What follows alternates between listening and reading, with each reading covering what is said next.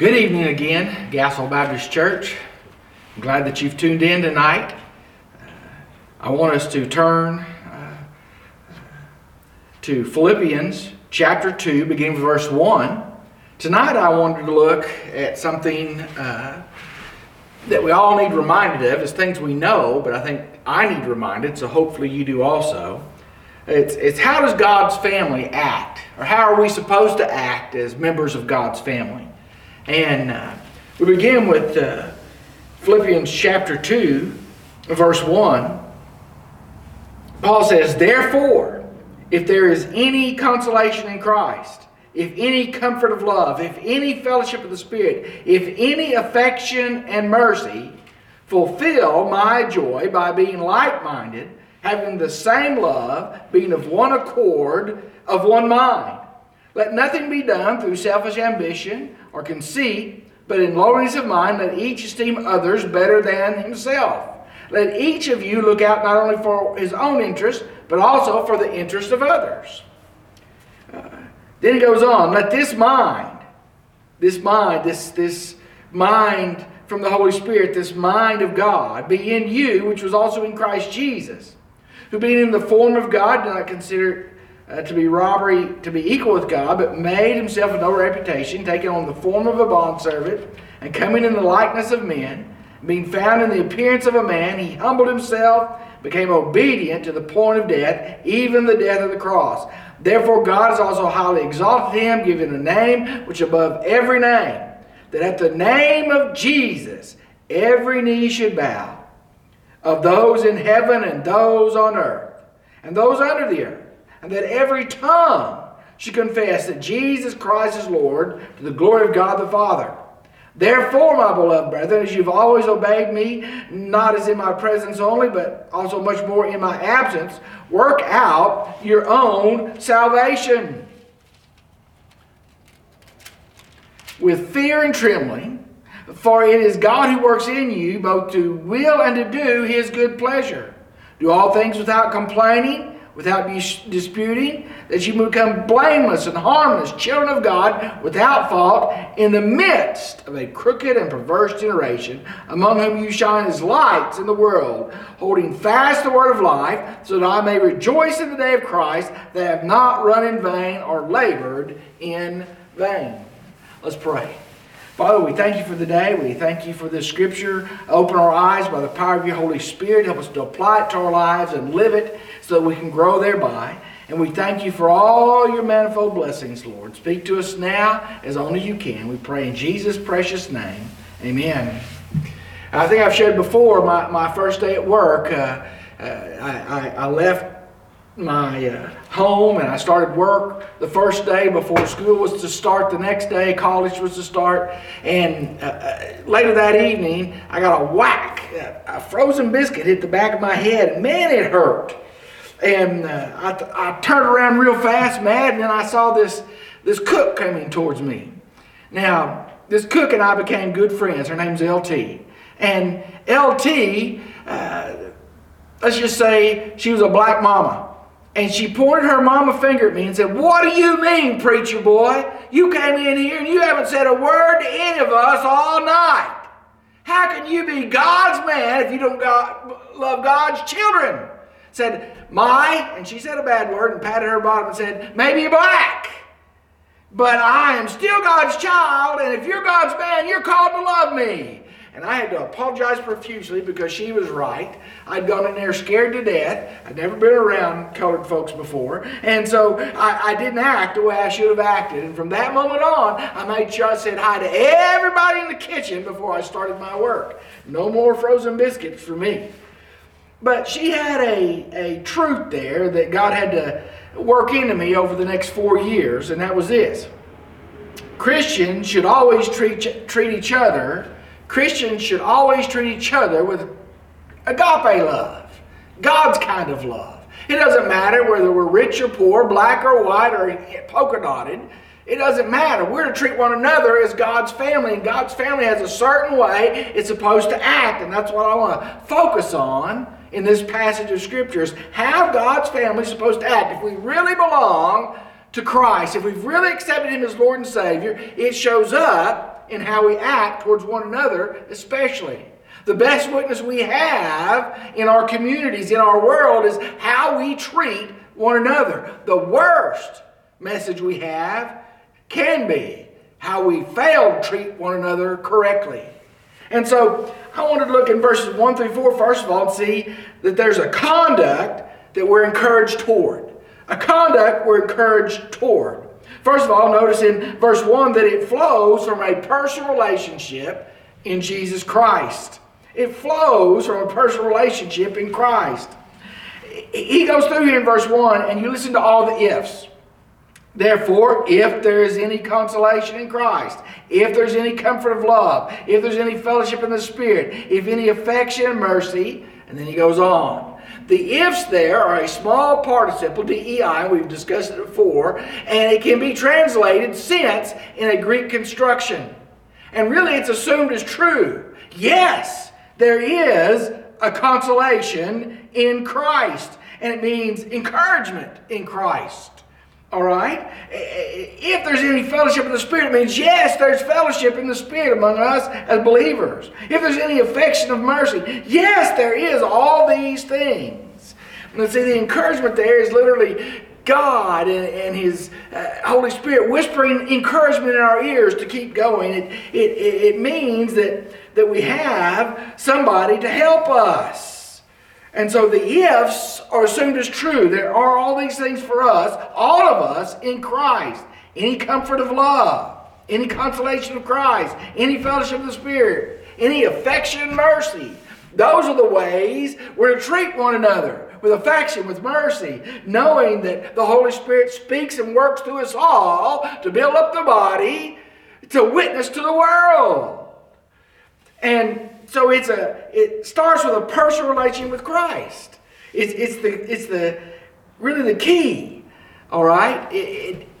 If you don't have a personal relationship in Christ, you don't have the fruit of the Spirit. If you don't have a personal relationship in Christ, you don't love the brethren. 1 John goes so far to say, if you don't love your brother, how can you say you love God? Because you've seen your brother, you haven't seen God, and therefore you're a liar. People who just can't get along in church, something's wrong with their relationship this way because they can't have a good relationship this way. Now that's not being judgmental. You just watch, they go from church to church to church and it's always the other guy's fault. Something's wrong. Watch out for those folks. So it's a conduct we're encouraged toward, and it flows from a personal relationship in Christ. But notice verse 2, that personal relationship in Christ, because all these ifs are true, results in unity. It results in unity. He says, fulfill my joy by being like-minded, having the same love, being of one accord, of one mind. Now he states it three different ways. All right? He says, to fulfill his joy, make his joy complete. How? By being like-minded. Having the same love, being of one accord, of one mind. He keeps just saying that all these things produce unity. Unity is a key for a church to be successful. Unity is a key for us to love one another the way God would have us to love. It's a command for joy. In other words, if we want the joy of Christ, it has to be a like-mindedness, a one-mindedness, a same love, being of one accord, okay? And so that's it. The third thing under that point of the conduct we're encouraged toward is respect for one another. In verse 3, he says it this way. How does our respect for one another show up? Let nothing be done through selfish ambition or conceit, but in lowliness of mind let each esteem others better than himself. And he goes on in verse 4 about respect. Let each one of you look out not only for his own interest, but for the interest of others. Do we understand that? It's the principle here of self-denial. Jesus taught this repeatedly through the New Testament when he was here. But as we live together as Christian brothers and sisters, we're trying to walk in love that demands humbleness. It means we give up our rights. It means we guard against pride, which causes divisions and strife. Jesus said it this way in Luke 9, 23 and 24, he said, if anyone would come after me, let him deny himself and take up his cross daily. All right? And he goes on in Matthew 19:30, and he says, the first will be last and the last will be first. It's an upside down principle. It means that those who walk in humbleness are blessed by God. But when we are humble and not thinking ourselves better than others, it causes unity in the church. There's not a single person that's truly a child of God that didn't come to Christ the same way we all did. By confessing our sins and placing our faith in Jesus, we're all sinners. That's why there's so much strife oftentimes in churches. But we need to remember that, and we need to take up our cross, which is the way of death, daily. We need to give our bodies as living sacrifices. We need to make sure that we're following Christ, and we realize the first will be last and the last will be first. And Jesus gave us an example of that. He didn't make it a command to wash each other's feet, but the example was, see how I'm serving you, serve one another this way. Because the lowest servant in a Greek household of Jesus' day, or a Hebrew household, the slave of slaves would wash whoever came in, wash their feet, wash the grime off, get a little bit of refreshment. It was an absolute humiliating job, and Christ did it to his apostles and said we should have that same type of love to serve one another. And it's a conduct we're encouraged towards.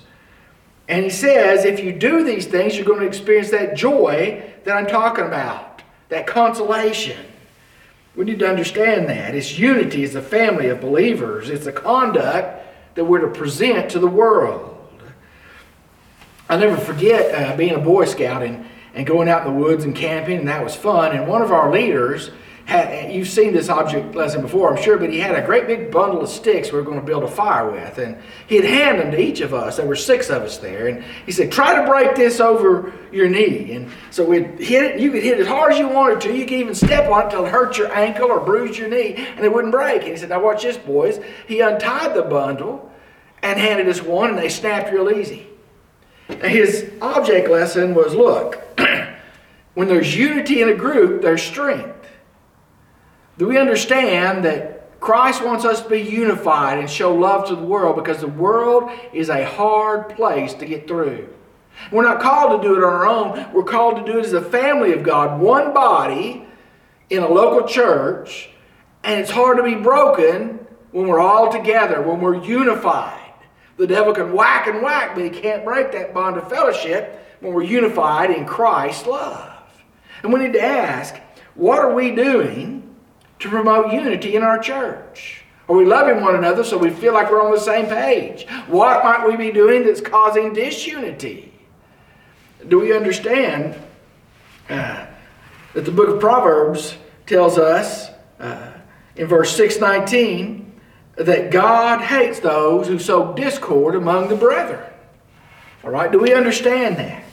And we're supposed to love fellow believers. We're supposed to stand unified against the world. That doesn't mean in a hostile military way, but it means they don't penetrate us. We stand for what Christ wants us to do. Because we love people, because we love somebody, because we treat each other correctly, it's winsome. It draws others to Christ. We're literally the light of the world. We're the salt of the earth. They want what we have. They're thirsty for the love they see us expressing toward one another.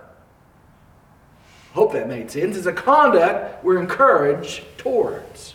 But there's also a command with which we've been entrusted. It's in verses 5 through 11.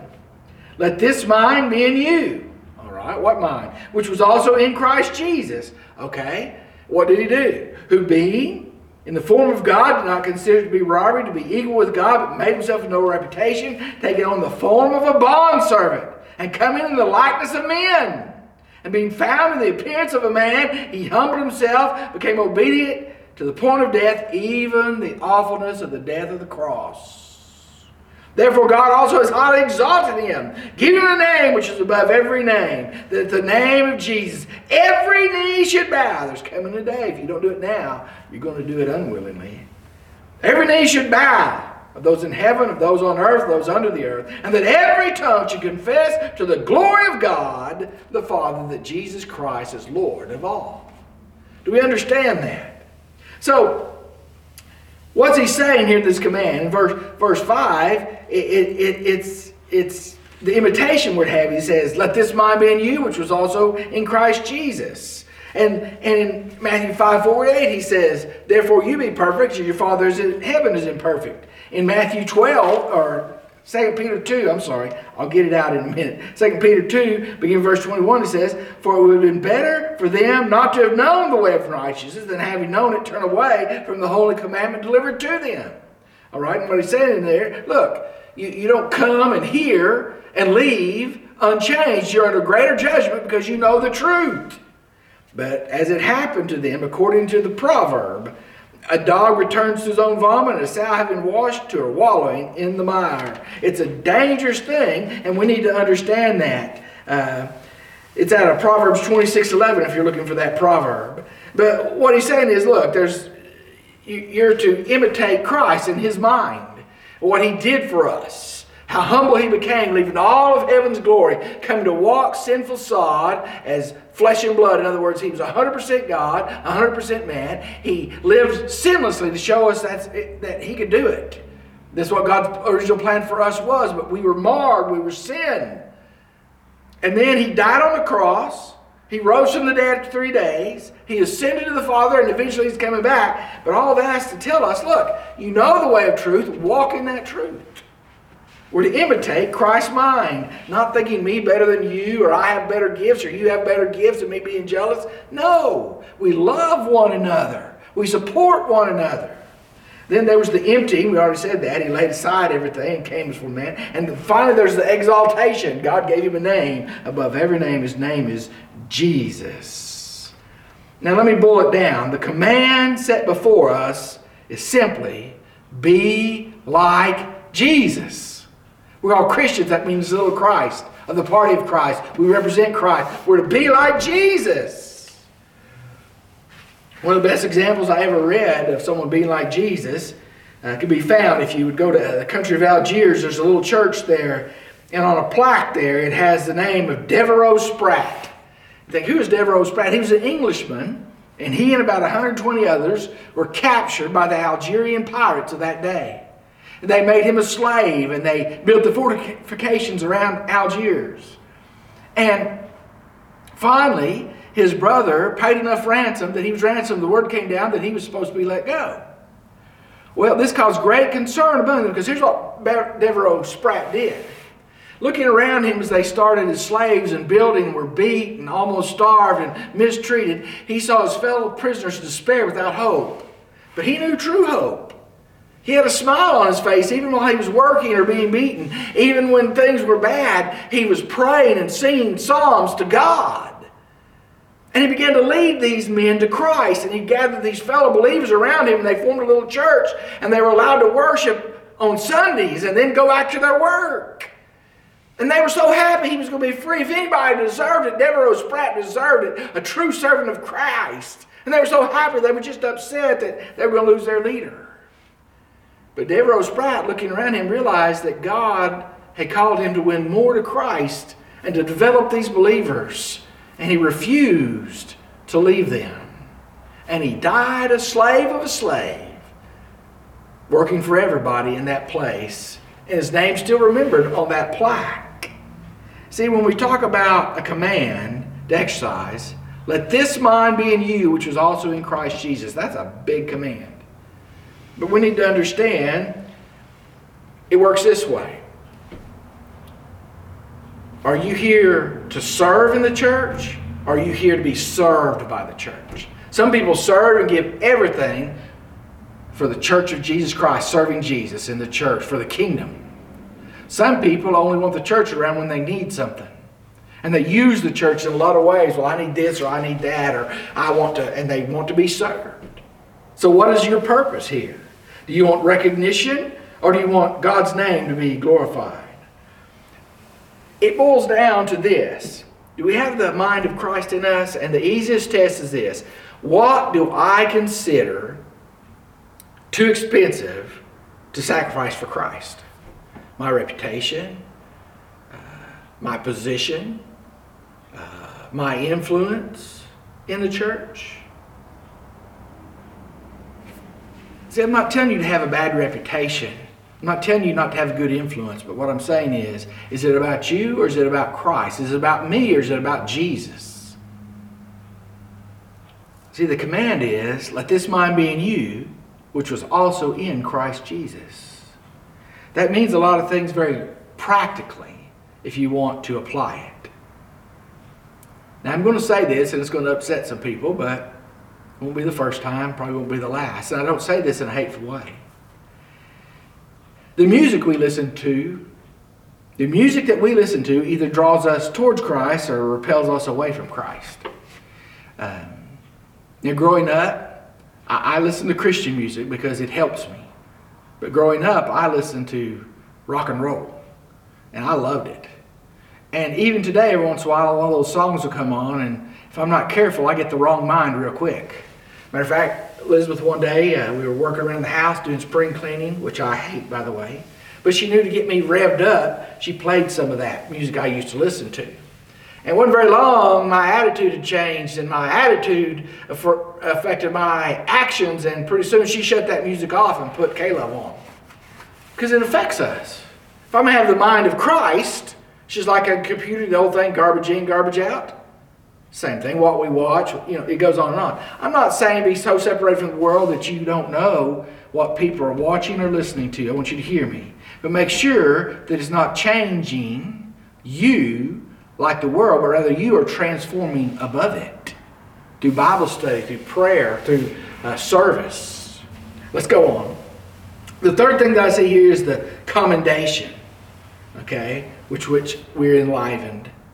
You see, in verses 12 through 13 it says that, therefore, my beloved, as you have always obeyed me, not in my presence only, but now much more in my absence, work out your own salvation with fear and trembling, for it is God who works in you, both to will and to do his good pleasure. Do all things, here goes, oh, I hate these verses. Do all things without complaining and disputing, that you may become blameless and harmless children of God, without fault in the midst of a crooked and perverse generation, among whom you shine as lights in the world, holding fast the word of life, so that I may rejoice in the day of Christ, that I have not run in vain or labored in vain. You see, what he's saying here to me is there's a commendation coming. We're looking forward to that day. But its basis is on obedience. He said, look, you've obeyed in the past, continue to obey. In verse 12 and verse 13, he reminds us that this is born of God, because he says, for it is God who works in you both to will and to do his good pleasure. God has a plan and a purpose for our lives. He who began a good work in you will complete it to the day of Christ. You can do all things in Christ who strengthens you. And my God shall supply all your needs in Christ Jesus through his riches and glory. It's in God. It's God's work. We're to let him have it. It is built into our lives. He says, do it without complaining or grumbling. I don't know about you, but Baptist preachers are known to grumble on Monday mornings. It's not a good thing. It's better for me to go out and talk to the cows and grumble at them and watch their ears lower as they walk off because they don't want to hear it. God's like that. But you see, blamelessness is accomplished when we don't grumble and complain and gossip and backbite. I like the way my father-in-law used to say it. He said, Gary, church is like a bank. The more you put into it, the more interest you get. Congregation, brothers and sisters in Christ, church is like a bank. The more you put into it, the more interest you get. Do we understand that? Again, the Bible says very plainly in Proverbs 6:19, and then in verses 16 through 19, it says, he hates those who sow discord among the brethren. Murmuring, grumbling, complaining, gossiping have no place in God's children, because that is not loving each other like Jesus loved us. And we need to remember that. As we look forward to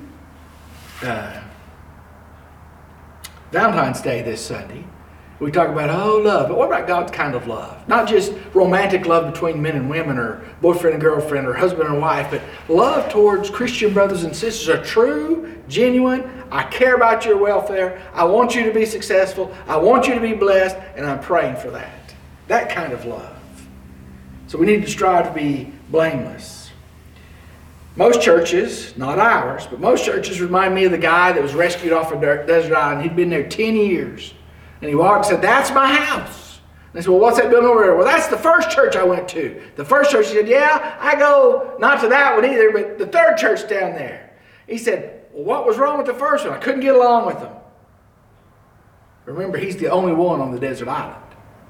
Most of the time we're saying, well, if they would do this or they would do that, and God wants to say, "What about you? Are you willing to do that? Are you willing to do this?" And we need to remember that. To love one another means I give up my rights, my privileges.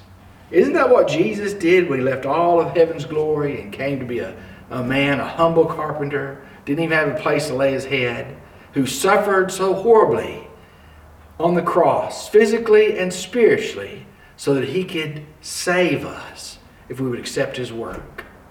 He had the right to call down a legion of angels and wipe everybody out for the way they were treating him, spitting in his face, plucking his beard, calling him vile names.